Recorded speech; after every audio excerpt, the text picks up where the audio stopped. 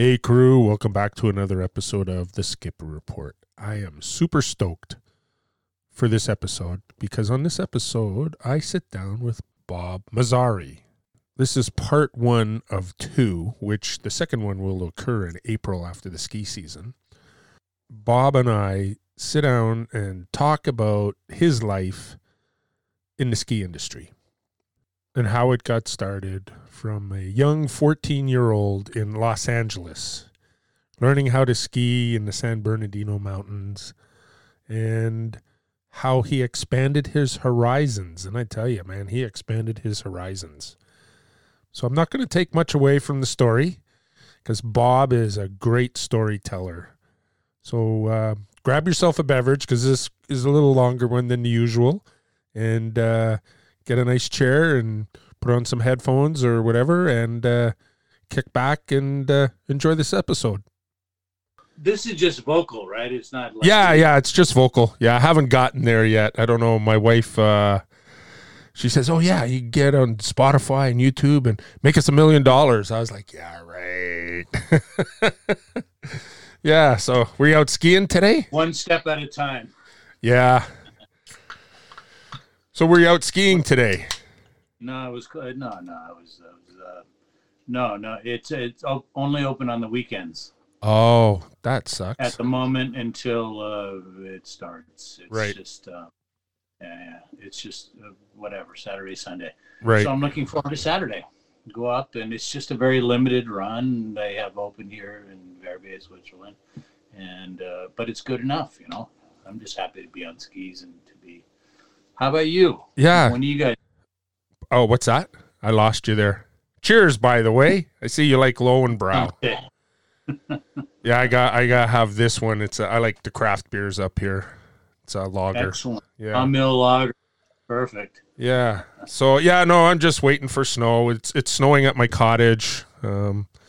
J Peak is almost open. That's the closest really How big. How far is J Peak from you, man? Tell me. From the cottage, it's a leisurely 55-minute drive. But you live in Canada. J Peak's in Vermont. Correct? Yeah. Yep. 55 minutes. You have to do a border crossing to get there. Is that a hassle? No, not unless you're a criminal. No, wait. No, even now with the COVID, what's happening? Oh, I don't. So the border's just open, and maybe a week or so now. And to return to Canada, you have to have a negative PCR test. And so it's easy to go from Canada to the U.S. Yeah, but not the other way around. Yeah. So, which is kind of dumb because, like, say for example, if you live in Niagara Falls, Canada, and you want to go watch the Buffalo Bills play football, you have to have a negative PCR test 3 days before you return. So you get it in Canada, you travel to Buffalo, you sit with like 60, 80,000 people, you might get something, but your PCR test was negative before you left, and then you bring it back. It's like, so I think they lifted that yesterday.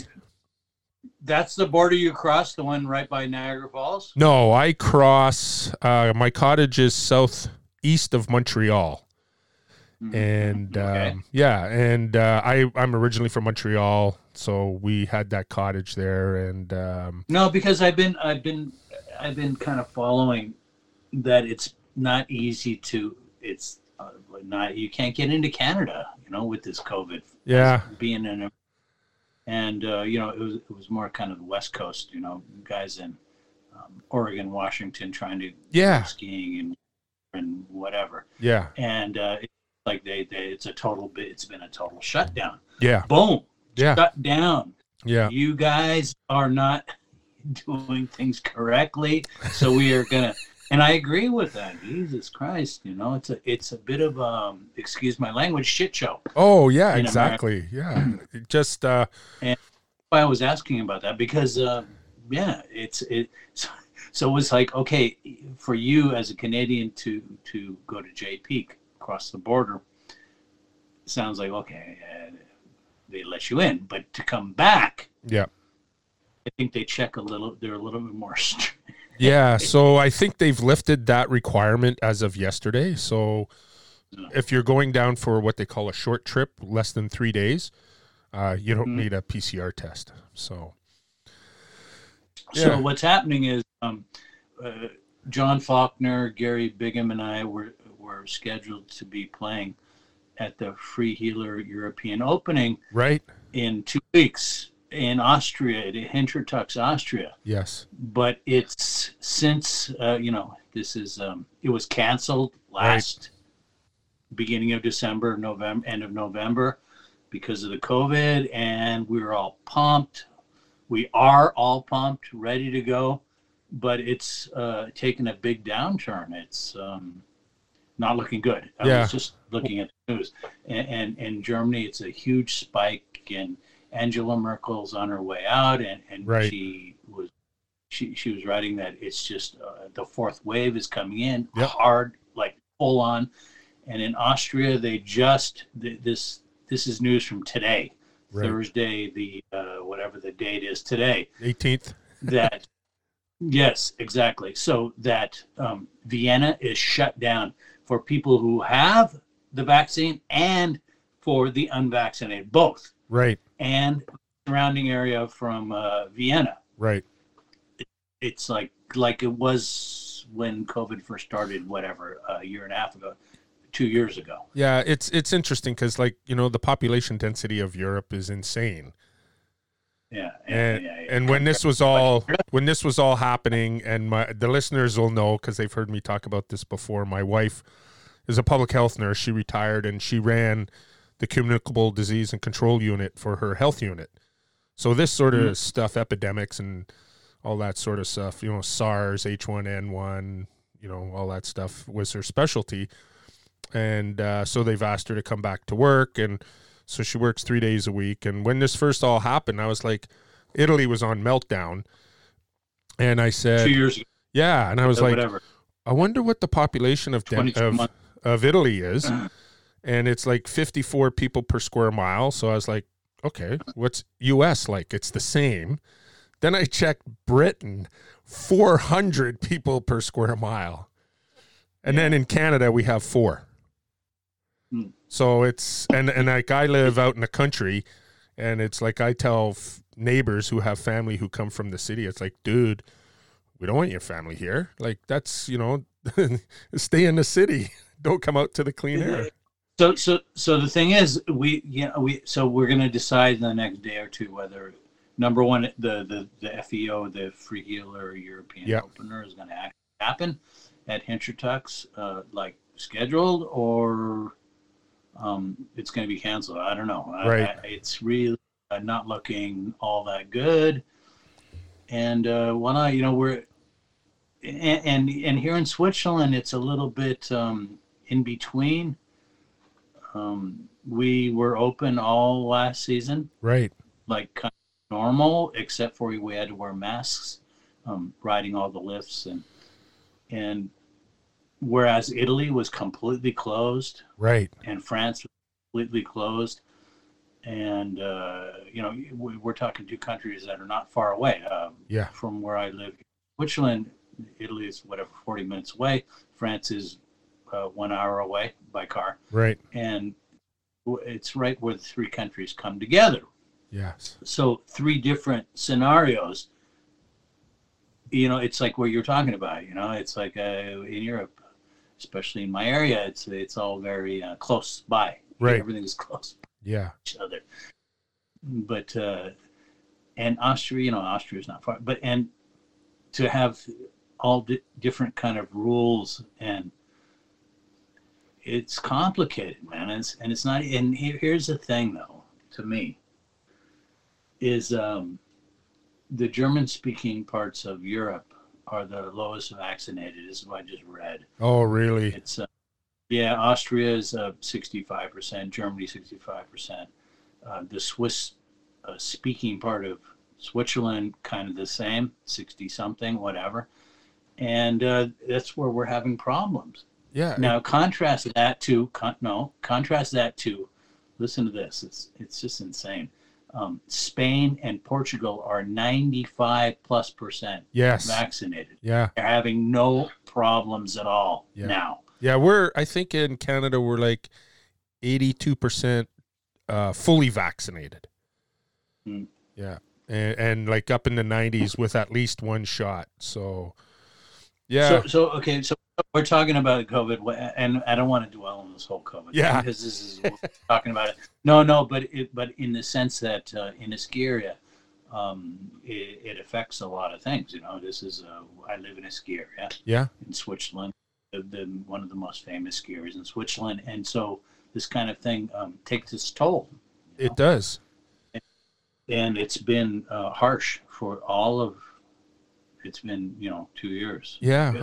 And so we're all anxious about what's going to happen. Well, in Ontario, the government had the ski resorts develop their protocols according to some guidelines.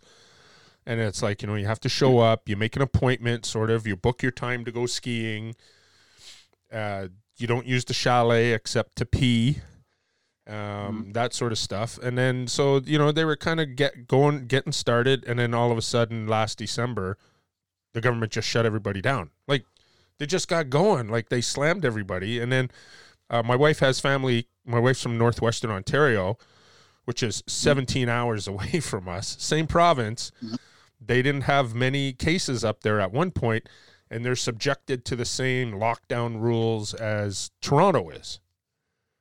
They might have 1 or 2 cases or hospitalized or ICU cases in 160,000 people in the city of Thunder Bay, and yet they're all locked down. You can't go skiing. You can't go skating. So general Ontario rule that doesn't really make sense. Yeah. So I think the government has learned this time, coming into this year, that there are regional applications of lockdowns if need. Anyway, the whole thing kind of blows. Yeah. It's really, honestly, to put an end to this part of this podcast, is that we have to think. This is what I think. We have to be more like Portugal and Spain, and just go get vaccinated, and that's it. It's as simple. Otherwise, we're going to be going around in circles for the next 3 years. Yeah, or 4 years. Yeah, exactly. I don't know. Exactly. All right. So to get on to the skiing stuff, the listeners. I want to go ski. No, wait. I want to go ski Portugal because you can ski. Really? Yes. I have a bucket list as a skier, and before I get there, I'll just quickly introduce you. I have Bob Mazarei on the Skipper Report today, and wait, Mazarei. It's pronounced Mazarei. Oh, anyway, sorry. You know what? I listened to the guys, even like Josh on his podcast. He mispronounces your name too, so I'll. Which Josh are we talking Josh about? Josh Madsen, Free Hill Life. Yeah. He was. It's a it's not Italian, or it's Persian, and they mispronounce it here in Switzerland too. So can Mazarei. When you pronounce it in French, it's Mazarei. Mazarei. They say stuff like, but it's Mazarei anyway. Okay. Voila. Mazarei. Awesome. Matter. So, anyways, who are you, Bob? I don't know. I know you as a sliding down the hill on snow aficionado. Have a long history in snow sports. I fell in love with skiing the first time I went. I had a friend who took me. So I grew up in Los Angeles, and we have these mountains by Los Angeles, the San Gabriel Mountains and the San Bernardino Mountains that surround L.A., Los Angeles. Right. Kind of a trip, And so when I was young, I don't know, 14, my buddy Greg Lemon and I drove up Highway 2 that winds through the San Gabriel Mountains, and we were a bunch of stoner kids, and we were doing bong loads, and we cruised through, and we came up on this ski. There was snow everywhere, and we came up, and we saw this skier. He was a skier, It's like, okay, I don't know. I only knew, I saw skiing on Disney films, right? And, when it would rain in junior high school, they would put us into the auditorium, and they would put on a film, and there would be some like ski film. I don't know, Right. whatever. We would all be cross-legged on the floor. I didn't know what it was. I had no idea. Anyway, so I saw this. We came around the corner, and this guy was like on this steep slope. And I said to my buddy Greg, I said, how come that guy, what's going on? How come he's not falling down that slope? And it was because, now I know, he was sideways and he was on his edges. Right. And it was like, wow, what a trip. We're watching from the highway. Like, what the? So 2 years later, I was 16 when I could, in Los Angeles, you can drive at 16. And my buddy, Mike Sullivan, said, I'm going to take you skiing. I said, yeah. And he said, yeah, it's the best thing ever. You know, we're 16. I was already surfing at that time. And so I was, of course, yes. So he pulled some skis out of his rafters. He was a skier already. Rusted ski, rusted edges, whatever. He had the equipment. And so we went to this place called Mount Waterman in the San Gabriel Mountains. It's an amazing place. The first place Warren Miller ever skied. Oh, no too. way. Oh, Of course. very cool. The venerable Warren Miller. And so we started partying. We went to the ski area. You know, it was just a laugh for me, whatever. It's something to do, right? And I still had that little vision of that guy who didn't fall down the hill sideways from 2 years before. I had never even seen snow until I was 14 years old. It's the first time I ever saw snow. Right. And and then we went, and Mount Waterman's got one main lift, and it's very steep actually. And there's a couple of, it's kind of backwards. It's kind of upside down. The beginner part is at the top, and the expert part is the main part is at the bottom. And it really literally drops right to the parking lot in the San Gabriel Mountains. And so we were a little bit buzzed, whatever. And for our first run, he showed me how to put skis on, Mike Sullivan. And we went up, and no less. And he said, okay, here you get off. Literally my first run. I fell, I don't know, it was a powder day, luckily. And I fell, I don't know, 100 times before I got to the bottom. Right. First run ever. Luckily it was powder, so I was able to whatever laugh and stop, and I fell in love. Nice. From that first run. It was like it changed my life, you know. Right on. Because I was able to do a couple of turns here and there, you know, and I saw the potential. It was amazing, man. Amazing. That's awesome. And still, Waterman is one of my favorite places. Amazing place. Yeah, and nowadays, so this was 1978. I was, 16 years old. So they used to get a lot more snow back then. It's not as consistent nowadays in the year 2020, 2021. They still get snow, but it's not like it was back then, huh? Right. Yeah. How about you? When did you learn how to ski? How old are you? I've always cross-country skied. Like, so your parents were skiers? And no, not really. Not really. Kind of thing? Yeah, no. My mom was born in England just after the war, immigrated here. No shit, really? Yep. My both my grandfathers are Canadian soldiers, and they met war brides over there and brought them to Canada. Yeah, so my dad was he was kind of outdoors oriented, I guess. He was, when he was young, he was scouts and did all sorts of stuff. But I would say I'm the real outdoor enthusiast of the family. I just live for the outdoors.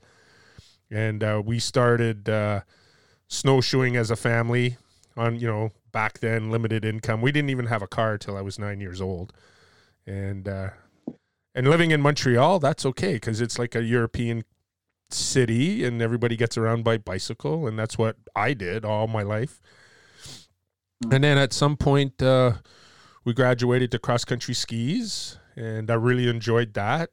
Was never really into alpine, like downhill skiing, alpine turns. And then The whole family, you guys were just, it was all just cross-country skiing. Yeah. And lift surf skiing was not even, you guys didn't even talk about that. No, we didn't. Nope. We would go to this one place, and it wasn't until I was an adult that I knew that the other side of the mountain had a ski resort on it. We were on the Nordic side of the mountain. Okay. Yeah, so they had. What's the name of this place? Oh, it's a it's a little tiny mountain. Was an island millions of years ago, just outside of Montreal, called Mont Saint Bruno. So there's a convent or a monastery there, and the nuns and the monks allowed the people, like they developed a trail system and that sort of stuff way back in the 70s. And so then when I moved here in 1977 to Ontario, it's like, hey, you guys have cross-country ski trails? They're like, what's that? So it was a lot of bushwhacking and setting my own trails and stuff. So it wasn't until... So wait, let me ask you a question, though. Okay, all right. So you're setting up. So later on, did your family start going downhill skiing? My sister and I did, but I wasn't a bright kid and I wanted to go to university, so I needed to not get too injured because I played basketball in university. My sister continued to ski, and it wasn't until I met my wife I got into alpine skiing, and then I saw a telemarker in Mont Tremblant. Your mom and dad and you, the whole family, were cross-country skiing. Yeah. On the Nordic skis. Yeah, my mom was never a downhill skier. My dad, he was the sales manager and the head buyer for a store up here in Canada, which is like the competitor for Sears. And he would go over to the ski show in Germany every year, and everybody said, "What do you mean you don't ski, Dennis?" They didn't believe him, so they took him to Castinger and Blizzard and got him all set up and took him out to Zellamzee and left him there, and he had to find his own way down. That's a beautiful area, by the way. Oh, is it? Amazing area. Is it? Yeah, I was there. I was there with my wife and my son Sam 3 years ago. Oh yeah, it's Austria. We were skiing at the Kitzsteinhorn Glacier. Okay. It's overlooking Zellamzee. We just mentioned about your pops. Yeah. Oh my God. But I've always been an outdoor enthusiast, and I was like, I saw these telemark skiers at Mont Tremblant, and got into it that way. Taught myself. And okay, I got to ask you a question. So I think I might be answering my own question.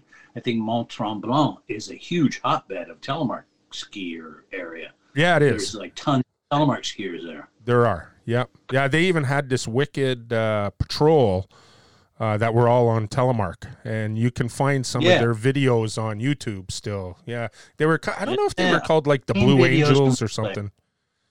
It's a huge. It seems like there's a big scene there. There is. People rip on tele skis there. Big time. Yeah, for sure. And New England also.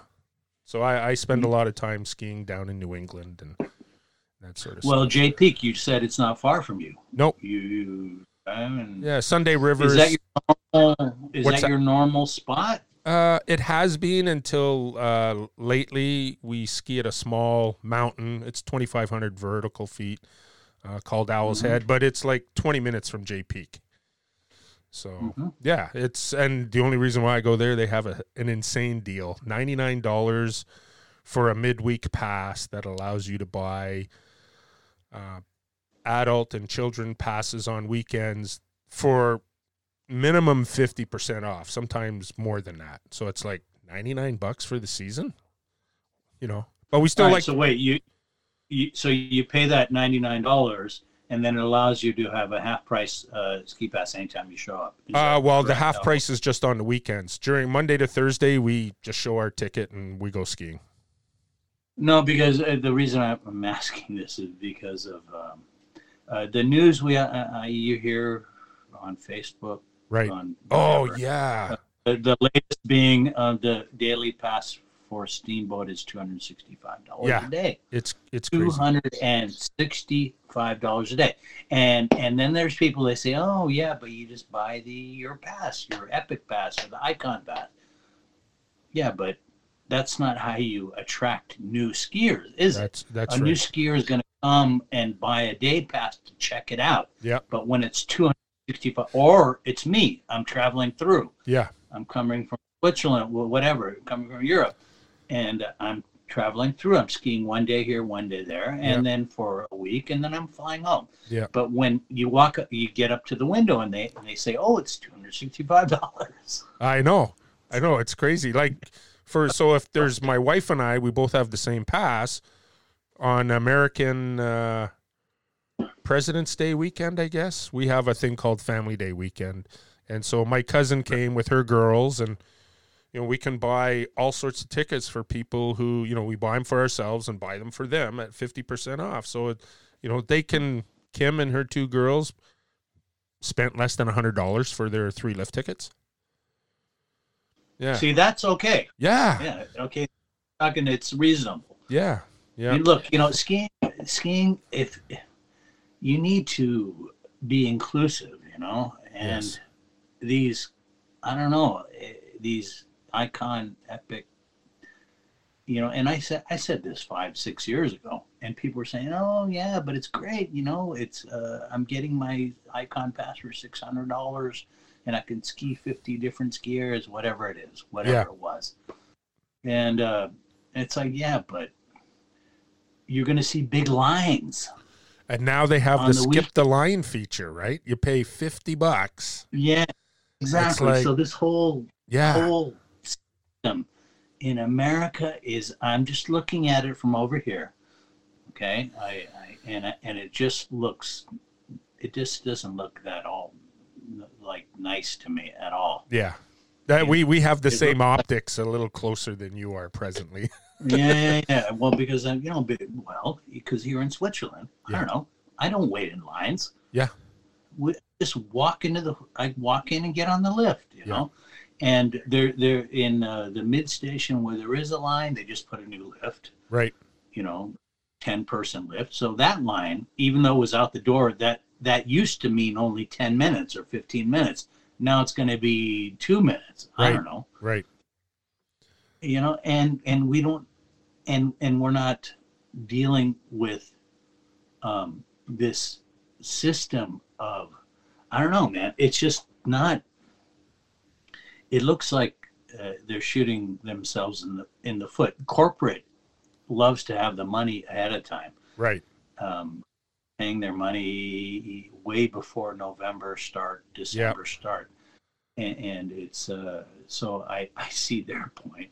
Where I bought our ski pass last year because of COVID and everything being locked down, it was only $99. I didn't care if they had their money, but my sister says, well, we should give them a call. And you know what? They would happily defer it to this year or refund the money, whatever you wanted. I was like, wow, you know what? Like, that's perfect. I don't know. So the point being was, I remember I was a good friend of mine in Colorado. He was saying, oh, but it's like this, and Bob, you don't understand. Okay. And then as 4 seasons went along, and we're in the age of Facebook, so I see these pictures as they're happening, right, of these gigantic lift lines, and lately not just Saturday and Sunday, it's Wednesday, Thursday, Friday. Yeah, it's like during the week, Yeah, and it's like a place that I used to ski frequent a lot, and a lot of my best friends would get, because I'm from Los Angeles, is Mammoth Mountain. Right. This place gets packed nowadays. I bet. Because passes. Yeah. And it's like, to me, it's like, I would rather pay my regular $1,300 season pass and have less people. Right. Than pay $600 or $700 and have 1 million and have to wait in line. Right. On a Wednesday or a Thursday or a Friday. Yeah. Huh. Yeah, I know. There's this great little hill in Dixville Notch, New Hampshire, and we go by it on the way to Sunday River or Sugarloaf. and it's attached to a hotel. It's called the Balsams Wilderness. It's like little Switzerland of New Hampshire, they call it. And it's an all-inclusive hotel. You can go dog sledding, snowshoeing, whatever you want to do. And they do have a nice little mountain to ski. It's serviced by one chair. There's about 20 runs and lots of variety for different skill levels. And if you know what to do, you stop in the little town of Colebrook, you buy something, and on the back of the receipt tape, there's 2-for-1 skiing. So you get your whole family skiing for $50, and they this is the way, man. That's right, and they consider it busy when there's only 25 cars in the parking lot. How far is this place from you? From the cottage, it's less than an hour. Yeah. Oh, that's amazing. Yeah. See, this is, I don't know, man. This is what I don't know. From what I see over here, it's becoming worse and worse with the big ski areas. Right. And then what you're talking about is the way forward. I don't know, man. This is the way. Yep. Yeah. Absolutely. You know, if you have a family of 4 and you want to go skiing. Yeah. I know that was like my sister was an executive, and so was her husband. And so they would get up, have a big breakfast. My sister, if she listens to this, she's going to shoot me. And she, there's 4 of us. We go to J Peak. It costs us $200 for the day. We got the first chair and the last chair, man.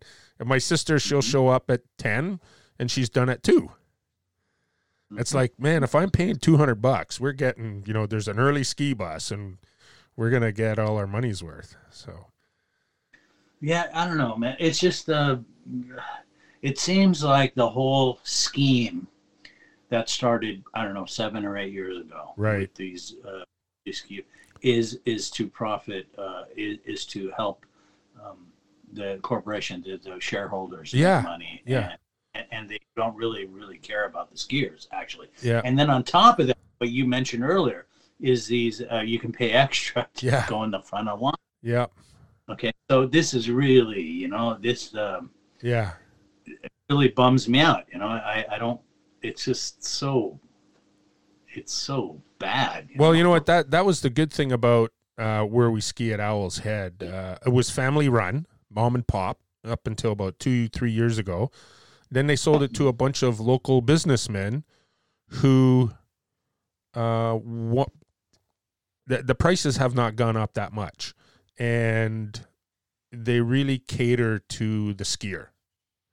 So they've been under construction for a little bit, and I'm sure COVID has helped them because they've been, they weren't open, and they were able to do a lot of the construction and that sort of stuff. It's small, it's out of the way, which is why I like it, because it's not busy.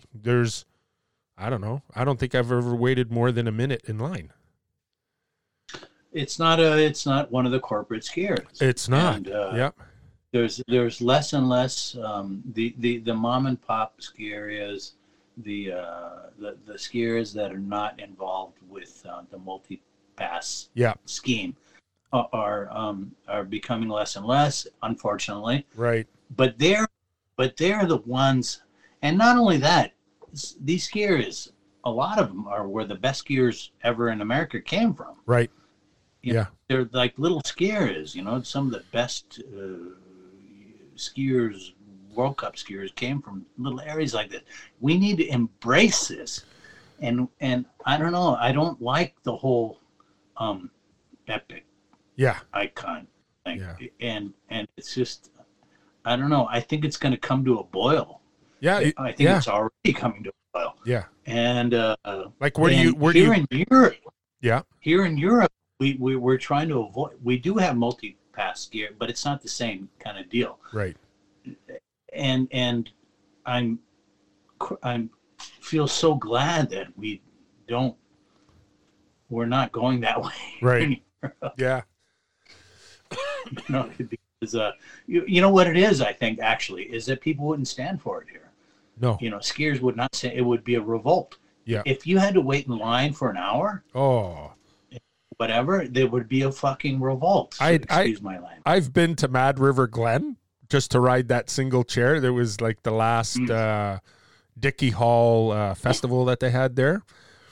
And Yes. you know what? You got to wait in line for that single chair, and there's nothing you can do Well, about that's it. a Mad River. It's one chair. Yeah. I don't know. And that was at one of his festivals, correct? Yes. Yeah. North American. So do you know Dickie? I've met him a couple of times. Yep. So yeah, he's a pretty cool guy. So we were doing a story about him. Oh, are you? That's cool. Telemark Journal. Yeah, and that, you know what? That was one of the other things I forgot to mention in the beginning there, that how Josh Madsen has coined this term. They're protectors of the turn, So I kind of think you're a protector of the turn for what you're doing. So that was a good segue into telemark.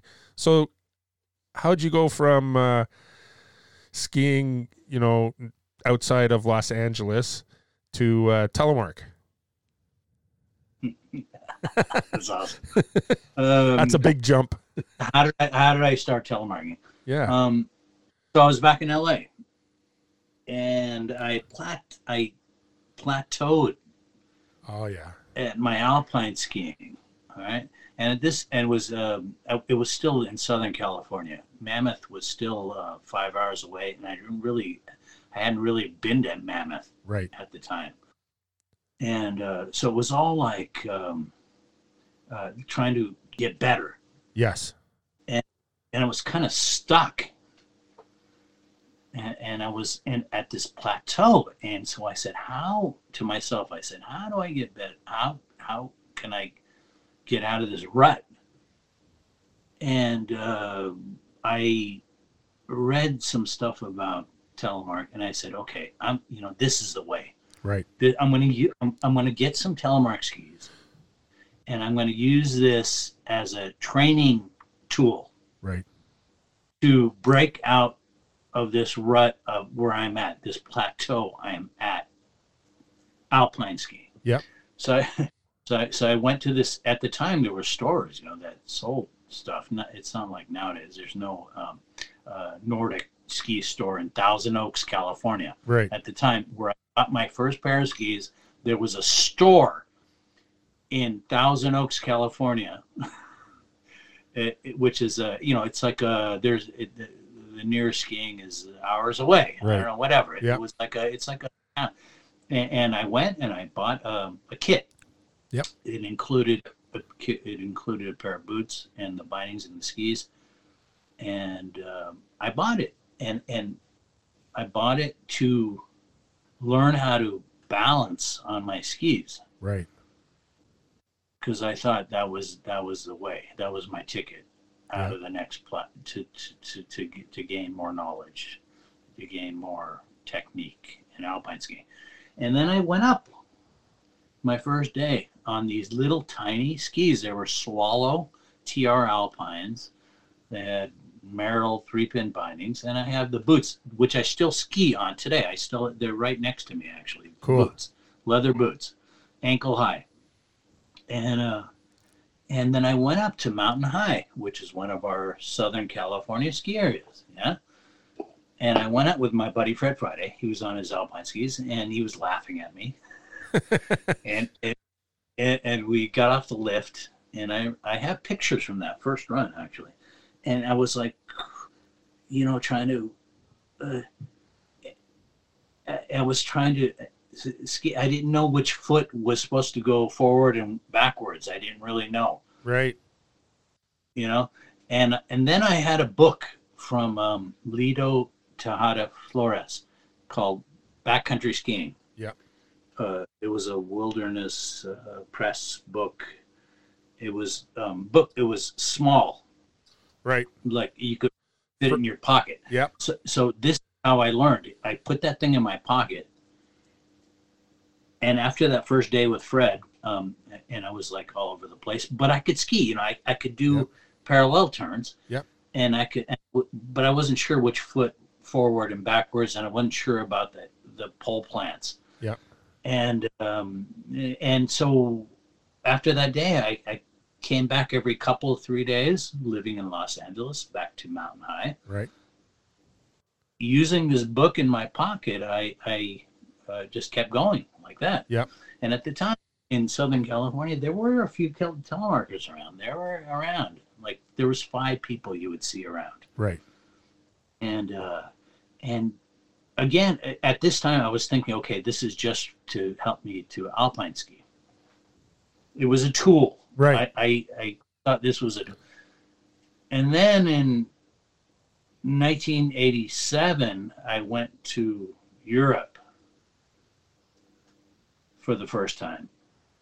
And again, I was an alpine skier, you know, but I brought the pair of teleskis with me as well. Of course.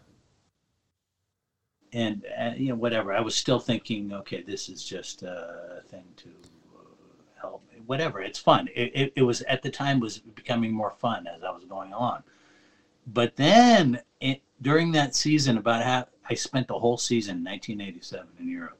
Wow. Right? From January till April, and it opened. You know, okay, it was weird because it was like the States. It was like Southern California. And then I learned about Mammoth. And I was like, wow, Mammoth is huge. You know? And it's like, Jesus Christ, it's not like Mountain High. Right. The place is gigantic. And then I went to Squaw Valley. Again, the same kind of thing. And then I went to Jackson Hole. Right. And it was like, oh my God, this is the Mecca. This is it. This is, oh my God, this is even radder than, you know, and insane skiers everywhere, left and right. Right. Yeah.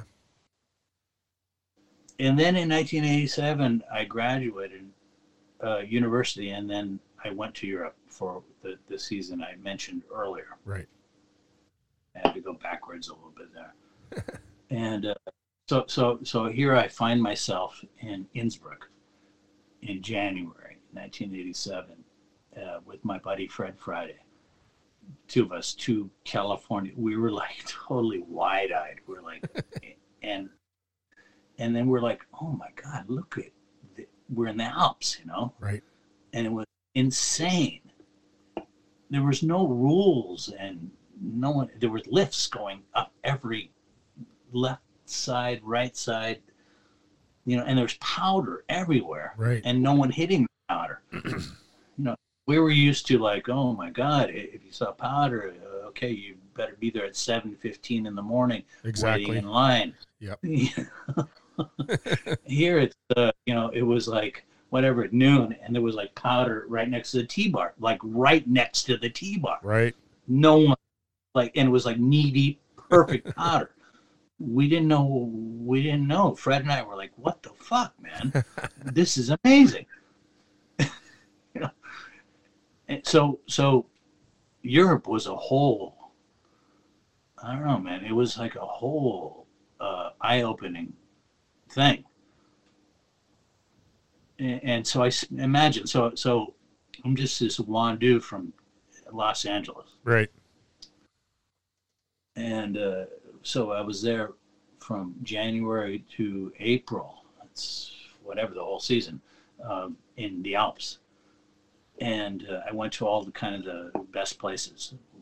Fred and I, we went from Innsbruck. We did Innsbruck, and then St. Moritz, and then Zermatt, wow, and then Verbier. And then Fred left. At that point, Fred left to Hawaii, to the North Shore of Hawaii, to go surfing. and so I continued by myself. And then I went to Val d'Isère. I went to Chamonix. Wow. And then at the end of the season, in the meantime, so I'm alpine skiing, but I also had my those little teleskis. Yep. And more, I started using those teleskis, my little leather boots in the Alps. And it's like, hey, you know, and the more I did it, the more it became, the less it became I was training for alpine skiing, the more it became I was just skiing, you know, right, and that's it. Yeah. And I came back to Verbier. It was mid-April. And I met John Faulkner. Yep. And I met Marco Shapiro, who was called the godfather of photography by Powder Magazine. and Ace Cavalli.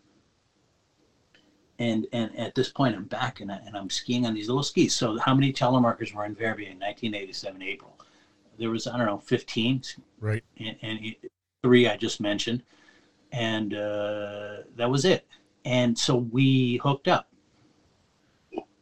I was just some punk from California. I don't know, whatever. But they were so cool, the 3 of them. They were so cool that they were like, took me, they were just cool, whatever. You know, we were drinking beers and a barbecue at nighttime. You know, it was cold, the sun was down. And someone mentioned, Ace mentioned, he said, oh, we're doing the haute route. Oh yeah. We're doing the haute route, and we're going to do it, you know, and we're going to do it. And I said, can I come with you? And he said, yeah, it's going to be a big group. It's going to be 20 of us. Right. And I said, can I come with? And he said, yeah, sure. No problem. You know, okay, here's a tentative date. You show up in Chamonix and we start.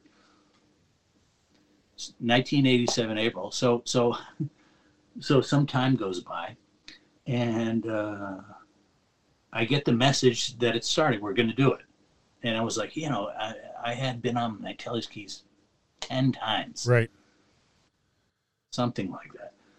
And so I show up in Grand Monte. I have no skins for the skis. Right. And Gary Bigham, Ace made a phone call to Gary Bigham and said, hey, Gary, do you have some skins for this dude, Bob? He's coming with us. Yes, I have some skins. So I went and I had to. This is before Uber or whatever. I'm hitchhiking everywhere. Right. You know? Yep. And so I get the skins and I show up at the parking lot and I show up and instead of 20 people, it was just the 4 of us. It was wow. Faulkner, right? Yep. Ace and Marco and me. And okay, let's go. So I'm like, Jesus Christ. In my head, I'm like, I'm with these 3 guys. At the time, you know, Ace and John were in Powder Magazine. Right. Every issue. And I'm just some guy from LA, you know. And they were so cool. John was like, okay, John, we get to the top of the lift. And he goes, okay, we're starting. We're going to go down to this cabin, the start of the haute route. And he goes, just follow behind because there's crevasses and stuff. He said, just follow behind, follow my tracks. I'm like shaking my head. I'm like, yes, like a puppy dog, you know? Yeah. Like listening to what all 3 of them said, like intense. Being a sponge. Yeah. And we went and skied down and we spent the night in the hut at the bottom, and then we went up and over the Col de Chardonnay the next day. It was insane, man. I don't know. It was weird. It was kind of life-changing, I guess. It was everything I saw about skiing, everything I knew about skiing changed in those few days, really? Actually. Yeah, because these guys were just living, you know, John is Australian. He has been in Switzerland, well, now for 45 years or something, I don't know. But at the time, and Ace was from Minneapolis, Minnesota, something like that. Right. And he had ski bum, whatever, for many years in Verbier. And Marco's from Toronto. Right. Godfather of skiing, Mark Shapiro. And I saw something that was affirming. It was just like this way of life these guys lived. Right. And they lived in this place in Clomban, above Verbier. And when I would pass by there, this was before we did this trip over the haute route, I'd pass by there and, you pop in, have a beer, and they're living in these old chalets.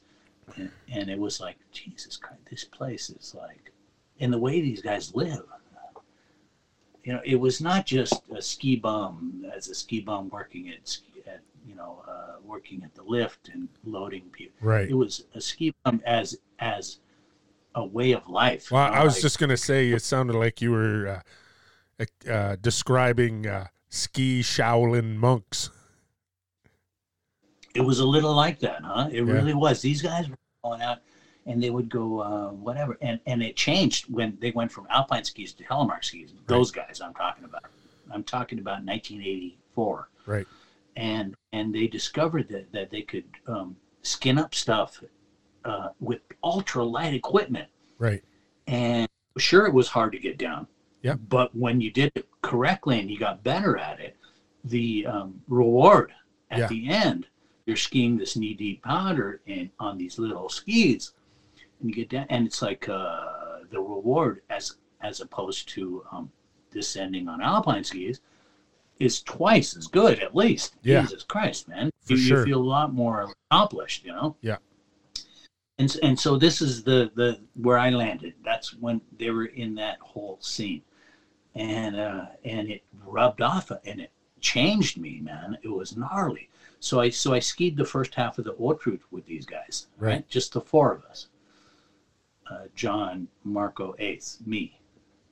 And we did a first descent on tele skis. I fell down the thing. Wasn't able to make the whole thing. Well, that's a good way to describe, because I say, snow sliding, right? Because I see you on snowboard, tele, alpine. Yeah.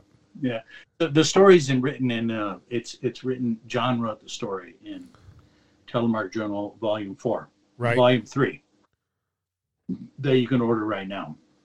We're doing Volume 4 right now, which is going to be epic. You're going to love it. Right on. But anyway, it was a awesome time because it was still so new. Right. The whole telemark thing. Okay, telemark started back since since whatever the 1800s. Yep. Sandre North.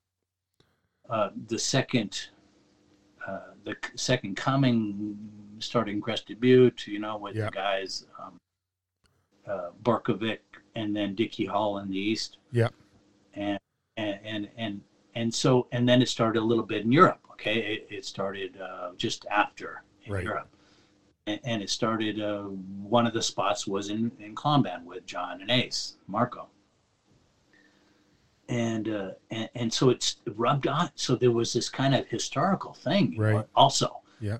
So the whole alpine skiing part at that time for me, it kind of went to the left field, Yeah. And I was like, okay, what started out originally as me using telemark as a training tool, right, changed to now I just want to tell you.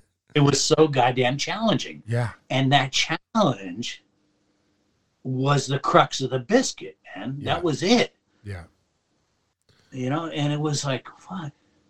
And you chase it. You chase it. Yeah. I think everybody is like that. They get hooked, right? That was like, I thought it was kind of cool seeing these guys, and I got my gear and from a friend, and thankfully somebody on Telemark Tips back in the day had a set of bumblebees, because I got like size 31 feet. And they were very kind with their gesture of the boots, and I got the skis and the bindings as a gift. And I went to my friend who, sold them to us, and it's like, okay, so how do the boots mesh with and then when she showed me, I went to my local hill and I just kind of played around, and it was just a, learning curve. And I'm still on the learning curve after, I don't know how many years, it's, that's a real hook. Yeah, no, I mean, it's like, what was that old, it's an old saying, don't be afraid to suck at something new. Right. And so like some years, so many years went by, I'm jumping around the stories, and I started trying to telemark on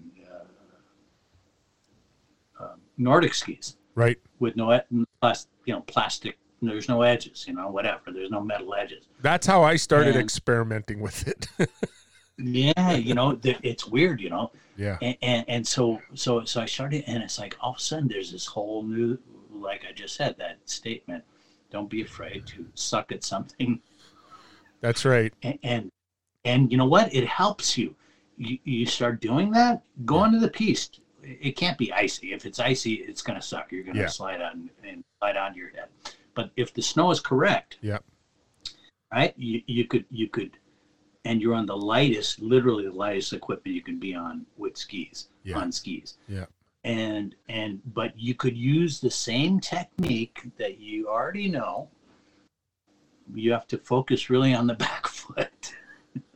I find my toes get exhausted because I still do a lot of Nordic skiing, and I'll throw telemark turns in wherever I can, and you feel your toes moving around and gripping your boots, and Well, you're not in these leather, but even in the old days when in whatever snow pines or whatever boots we were on, we're a whole different level here. Yes. But in the end, the technique's the same. Yeah. It is. Yeah.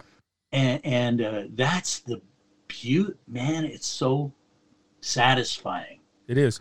You know what? A friend of mine, when he sees me telemark, he's like, telemark skiing is to skiing what fly fishing is to fishing. Mm-hmm. You get that right cast. Absolutely. You don't have to have a huge fish, and you get a great fight out of it on the fly line. That's absolutely correct.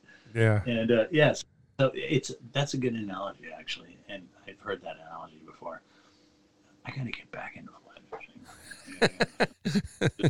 No, I have to tell you, this has been a great story because one of my questions was, "What's your best story ever?" But it sounds like that oat root story and the exposure. That one changed because then we finished. I fell down the Tête Blanche. You can read about the story. John wrote the story in Telemark Journal, Volume 3. You can order. And John fell down 3/4 of the way down. Ace made it all the way down without falling. We got pictures, and it was insane. It was like insane. And so like a week later, we were back in Verbier, and I was staying at Clomban, and John had to go do a James Bond film. He was a stunt skier. Right. And so he was gone. He was Bob, stay here. So I'm sitting in his, I'm alone in his chalet in Clomban, and he's got a pile of clothing. There was a lot more money back then. I don't know, or a lot more. I don't know. So there was a pile with the room I was staying in. There was a pile of clothing, half the height of the ceiling. Wow. With labels, ski clothing, just in a pile. They would just send him. Yeah. To get pictures of, and it was like, geez, and I'm just this Wandu from LA, right? And I'm like, fuck, these guys. I went to Marco's apartment in Place Centrale, and I walked into his apartment, and it was like a ski shop. Wow. In his apartment, he had skis lined up against one wall, like thick, like you'd see in a ski shop. Yeah. In different sizes. Wow. And it was all skis they sent him. To shoot photos with. And for me, a guy from LA, to see this, I was like, what the fuck? Yeah, exactly. I couldn't believe it. I couldn't believe it. Yeah. Nowadays, it's a little more difficult. Of course. Yeah. But it was an eye-opening thing for me. Oh, I bet. It was really a trip. So I got back to, I don't know where I was leading with this story. So it was in 1987. So I left them, and I said goodbye to everyone in April of 87. And I had to go back to work for my father. Right. In downtown Los Angeles at his factory. It was like, at the time, it was like, okay, it was literally the best 4 months of my life. Right. Right. I had just spent in the Alps. And it was like, now I had to go back to real life. Right. and work in downtown Los Angeles. Yeah, you had your free time after university travel, You know and how then it is, reality sucks, right? In reality. And so that's what happened in 19. So it was from 1988 to 1991. I was working in downtown Los Angeles.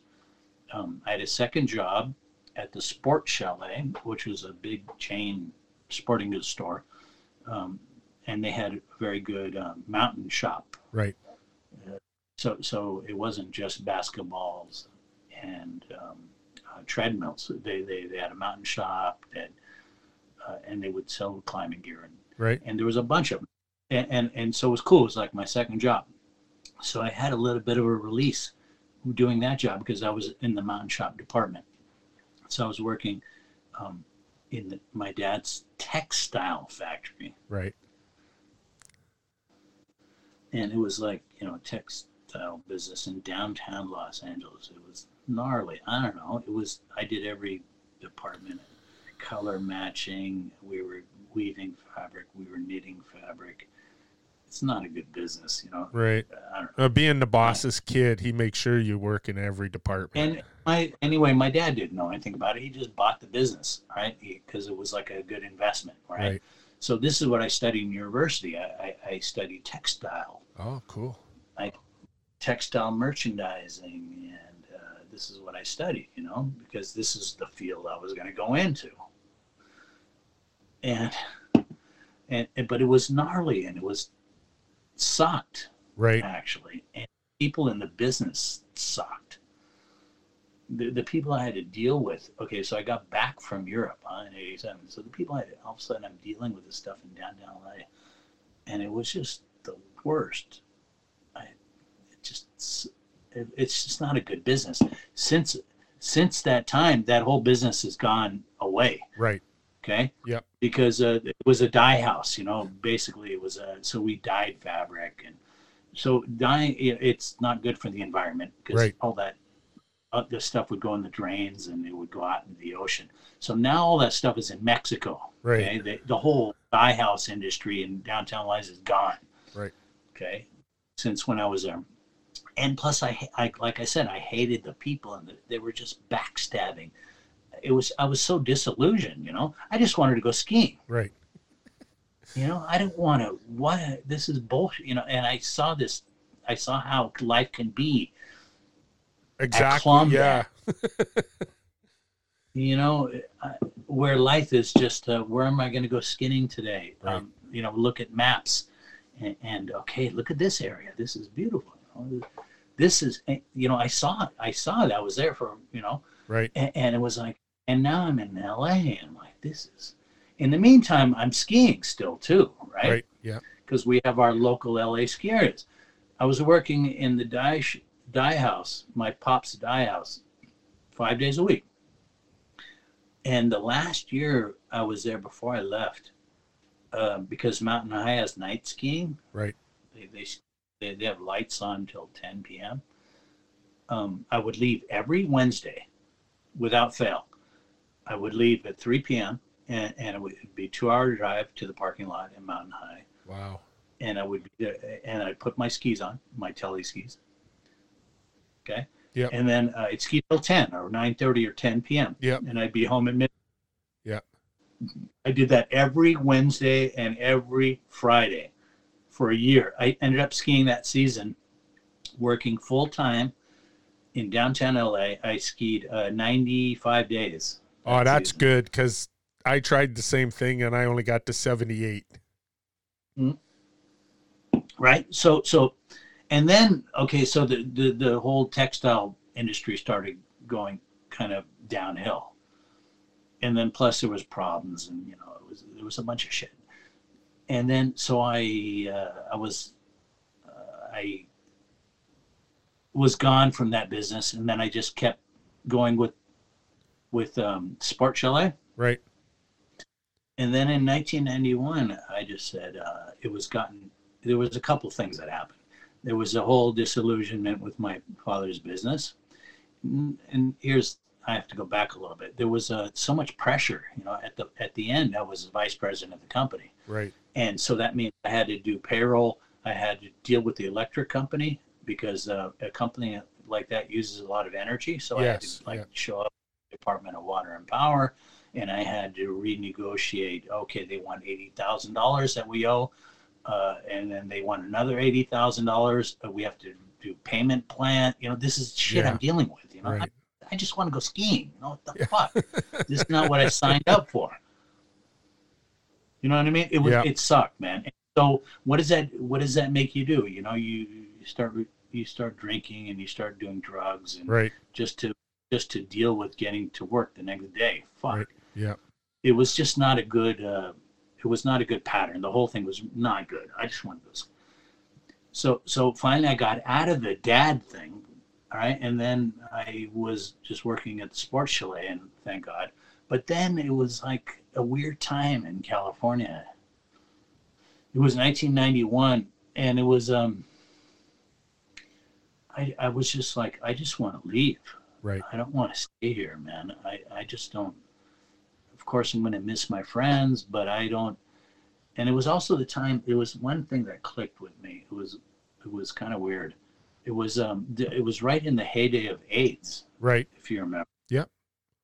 And I had a good friend, and he told me, we were sitting there drinking beers, and he said, fuck Beverly Hills, because that's where I was working, the sports chalet, Beverly Hills. Right. He goes, there's so many gays there, and you're going to catch AIDS. You can go into a Subway, and you'll catch Subway, and because people are so ignorant back then, about how you catch AIDS. Yeah. And I said, stop, man. You can't catch AIDS by going into a fucking Subway. Right. You crazy, man. It was like, and he was like, yeah. And I'm like, no, you can't. Stop with your bullshit. Right. And it was like, it triggered me. It was really that incident really was like, people are stupid here. I don't know. This is stupid. Yeah. And I said, okay, I have to leave. Right. So I left. So I bought a one-way ticket to Europe. Nice. And you've been there ever since. I have, yes. 1991. Wow. Very cool. Back then in 1991, an American. Okay, so it's not the same. It's not like that now. Back in 1991, as an American, you could work here in Switzerland. Yep. You could work like anyone. You could come and your employer would say, "Okay, I need you, and I will hire you, and they take care of the paperwork for you." Right. They would get your L permit. It's called an L permit that would allow you to stay for till April, whatever the season, 3 months. Okay. And voila, you would sign a contract, and voila. Nowadays, no way. There's just no way. Right. And why is that? The reason is because America did the same thing. Back in 1993, 1994, the U.S. said for Swiss people to be in America to work, okay, it's only 3 months. No, they said, no, we're stopping it. We're stopping it. And so Switzerland said, okay, well, we're stopping for Americans too. Okay, it's reciprocal. Yeah. And voila, so I got in luckily at the right time. But I met my wife, who's Swiss, within the first few days I was here. Right. She works in the post office, still does. And I met her, and I saw her through the window, and I had my, when I first arrived, I was living in a tent. Didn't speak a word of English, speak a word of French, sorry. And because we're in the French-speaking part in Verbier. And so I set up a tent, in the forest. And I was here in October of 1991 I came early because I thought, okay, I'm going to get here first. I'm going to get the best job in Verbier because I'm going to be the first one here. Right. So I set up a tent, and there's no flat places. I didn't realize. Number one, you're not allowed to just put a tent anywhere. Right. You're not homestead. And number two, it's steep everywhere. God damn, it's the Alps. Right. And so it took me a long time to find a place where I could put my tent. But I finally found a place. I found it was steep, but there was like a butted up against a rock. Yeah. Just large enough to I could set up my tent. Right. Behind it. No one could see it from the front. Right. Up in the forest, I had to walk up a couple of 100 meters to get to it. And so that was my home base for 2 weeks I was there. Wow. And then my wife helped me. Well, so all my stuff was in the post office. And she would allow me to come in, and she's like, who is this guy who's here in October? There was no one there. October in Verbier is a ghost town. Oh, really? So I showed up early, but it was stupid because there's no one there. It's like everything's shut down. I didn't know. I'm just some one dude from LA. Anyway, so that's how it started. Very cool. Yeah. All right, let's talk about telemark. Yeah. Well, we have been talking about telemark, man. Yeah, or I don't know. I want to know your newest venture that you're doing with Luca. It's the Telemark Journal. So the way it started was Luca a couple of years ago, year and a half ago. He said, I have this idea. I'm going to do this book, the Telemark Journal. And I said, okay. Luke and I have known each other for a long time. Did a lot of adventures with him. Right. We did Russia, Kazakhstan. The guy he's one of my favorite skiers, people in the world. Yeah. And he's an amazing telemark skier. He's older than I am. He's an instructor, professional telemark instructor in Livigno, Italy. Okay. Livigno's a big hotbed. Livigno's a huge hotbed of telemark in the Alps. Right. Okay. It's the home of La Schiera, which is, if you follow telemark, you probably know this name. Yes. It's one of the Dickey's festival, the NATO festival. Yep. Is the longest running, but he stopped, I don't know, some years back. Yeah, about 5 years ago. And Livigno has been going on for 20 plus years. Right. But it also stopped a few years back. Anyway, so Luca. So he sent me this thing. I said, yes, okay, I'll help you. I don't know. And so we did the first issue volume. And then it started from there, and it's been snowballing. And I think what it is people have stories to tell. Yeah. Like you, Keith. I don't have very many telemark stories. No, not compared to you. We need a story from you for volume 5. It's coming up for next June. Oh, you know what? I think I just got an idea. Because I was the secretary of Telemark Ski Ontario. But everybody will tell you that I ran Telemark Ski Ontario, and we had a patron say, hey, if I front the money, would you be interested in buying telemark gear and teaching youth? Mm-hmm. So I could probably do a story about that and what it was like, and it's all along this. You can do a story about that. Okay, but we need good players, and we want to look. So the whole project is about attracting everyone, every telemarker. Yeah, everyone's got a story, and as long as it's written fairly well. Yeah. So if you write the story, you go through it a couple times. And I used to teach English. Yeah, well, not, but you know what I mean. Whatever. Yeah, it doesn't matter. We want the story, and then send drawings. Sure. It doesn't have to be a story per se. It could be poetry. It could be whatever. Yeah. It could be fiction. Yeah. Yeah, whatever. And just send it to us. Okay. Yeah. And we will look at it, and we will put it in, and send good quality photographs. Yeah. We want to hear this, because the thing about telemark is there's a lot of different angles to it. For sure. It goes from people just skiing like I did at the first time in Mountain High. Yeah. In Southern California, learning how to telemark ski, all the way to expeditions. Yeah. That are in the Himalaya, and you're going up to 7,500 meters, and you're with tents, and you're there for 2 months. Oh, I've got a friend I'm going to encourage.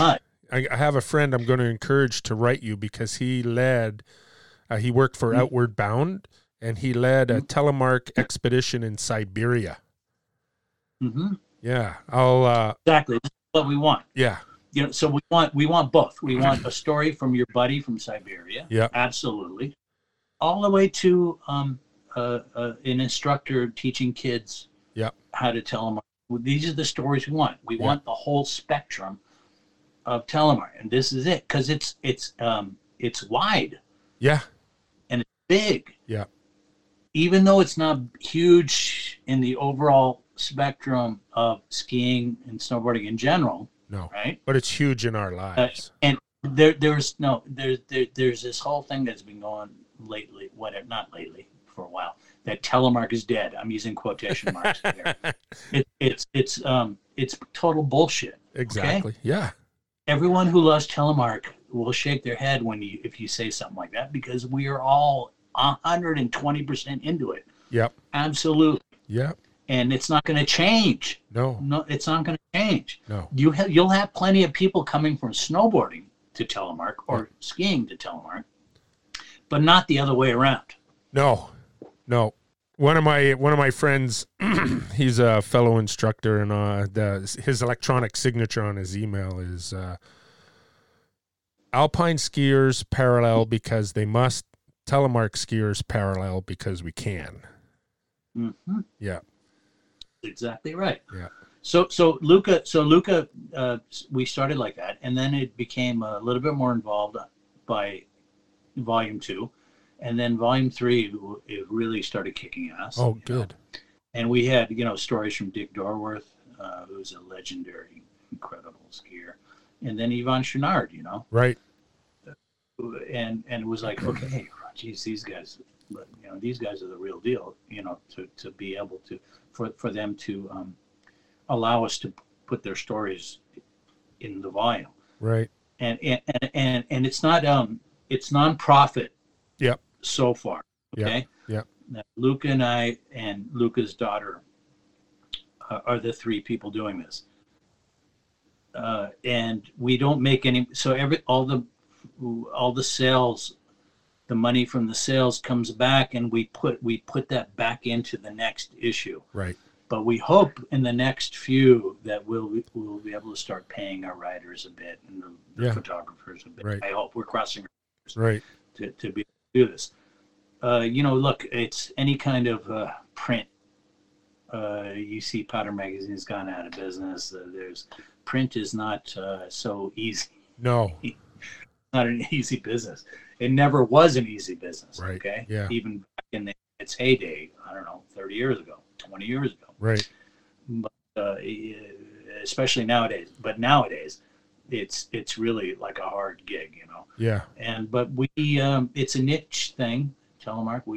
But people love it, Yeah. And it's a lifestyle. It's a way of life. And so this is what we're trying to tap into, and we want to hear everyone's story. So we want to hear everyone's story. Where do they send, or how do they get in touch with you to send their stories? You send the story to me. Okay. Directly. On Facebook? Bob. Oh, okay. You got an email? Yeah. No. I'm going to tell you right now. Bob@verbier.ch. It's spelled B-O-B at Verbier is a skier. VERBIER.ch. Cool. And or you can send it to Luca, but I don't have it in front of me exactly. Right. Email. Just send it. Yeah. And I'll send it right to Luca, and then we we edit it, and then we ask for a little bio. Yeah. Of the author, and then a photo bio, a picture of the author, and then we and the photos that we need, the photos, good photos, good quality photos. Right. And it's cool. We want to keep it going. We want it to snowball. The thing is about Volume 4 is coming up very soon. I'm working on it right now.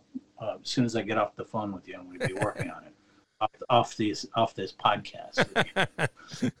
It's a special edition. It's it's very, there's all the classic people that you've known over the years Right. in Hallmark are involved with this one. So I think it's going to be pretty special. Nice. And so we're really trying to do a good job with it, Luca and I. Yeah. And Carlotta is Luca's daughter. And why are we doing this? Because I love Telemark so much. Right Luca on. is his life. Yeah. Carlotta is Luca's daughter. We care so much about it. And this whole people saying, oh, the Telemark dying, stop with that bullshit, because it's bullshit. Right. And voila. Nice. That's it, and so we want to show our love, I guess. Yes. And we can show our love by getting your journal, because it's not a magazine. No, it's a book. It's a proper book. Yes, it is. Yeah. Yeah. Awesome. A lot of hard work goes into it. Are you going to come visit us in Switzerland, Keith? Oh, You got to come, man. you know what? I hate airports.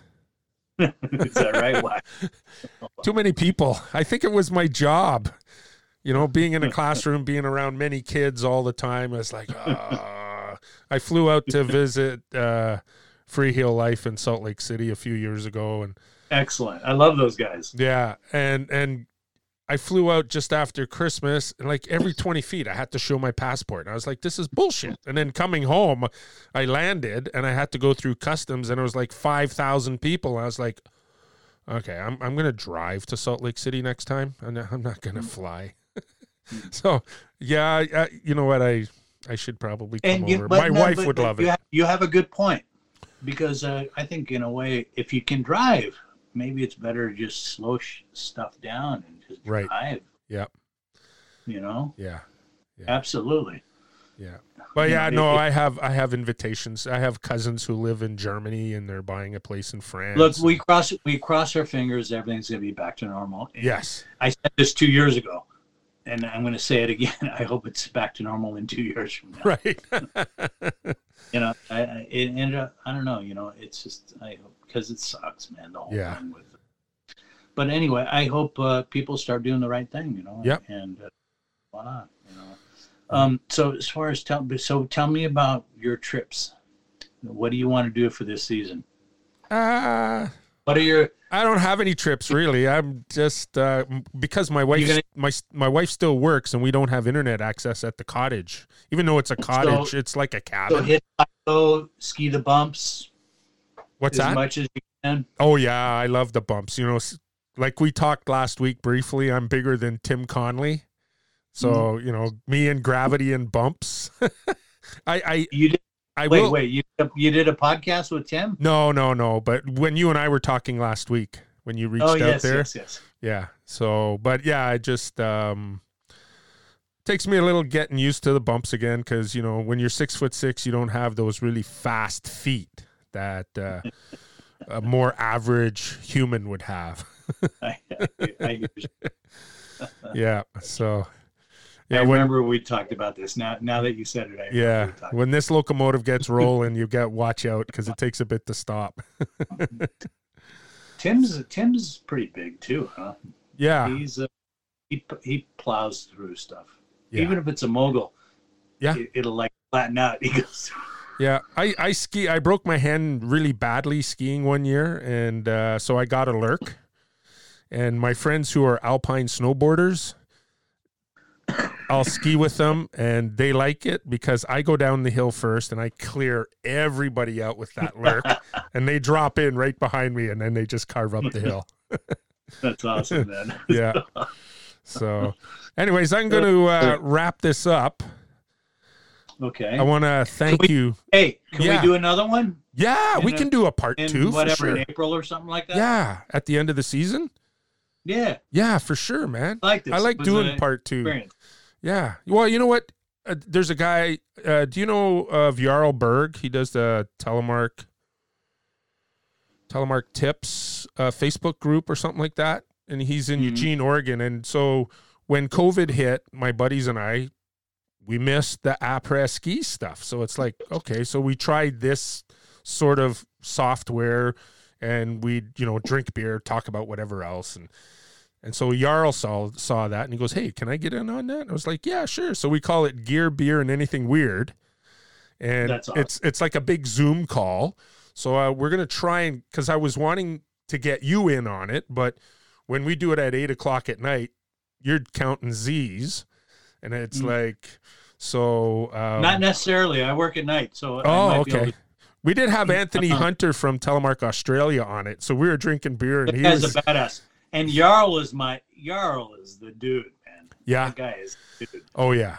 Yeah, for sure. Look, think about me. Okay. If you're going to do something like that, okay. I might be able to do it because I'm up often weird times. Oh, okay. Right on. Yeah. That sounds awesome. I'm up. Okay. Yeah. All right. I'm glad I reached out. So we're going to wrap this up then? Yeah, for sure, man. Thanks so much. Dude, Keith, you're the man. Oh, thanks. No. I need you in Switzerland. No, you're the man. You're the man. I need you to come visit in Switzerland, man. You show right. you around. Oh, that'd be fun. All right, man. All right. Listen, I'm going to say goodbye now. Yes, for sure. Till next time. Yeah. April. All right. Yeah, we'll keep in touch on Facebook too. Excellent. All right. Sounds good. Thanks again, Bob. Ciao. Well, there you have it, crew. Episode 21 of the Skippy Report in the books. Huge thank you to Bob Mazarei for agreeing to sit down and do the Skippy Report with me this afternoon. I hope you enjoyed listening to his stories and his backstory of how he's gotten into the ski industry. I sure have. And I know that he wants to share some more because we're going to have part 2 in April after the ski season. And if you're a telemark skier and you feel so inclined to share your stories, write them up, send them off to Bob at verbier, verbier.ch in Switzerland. And maybe you'll get published, man. Anyways, thanks again for choosing to listen to the Skippy Report. And we'll see you on the next one. Be cool.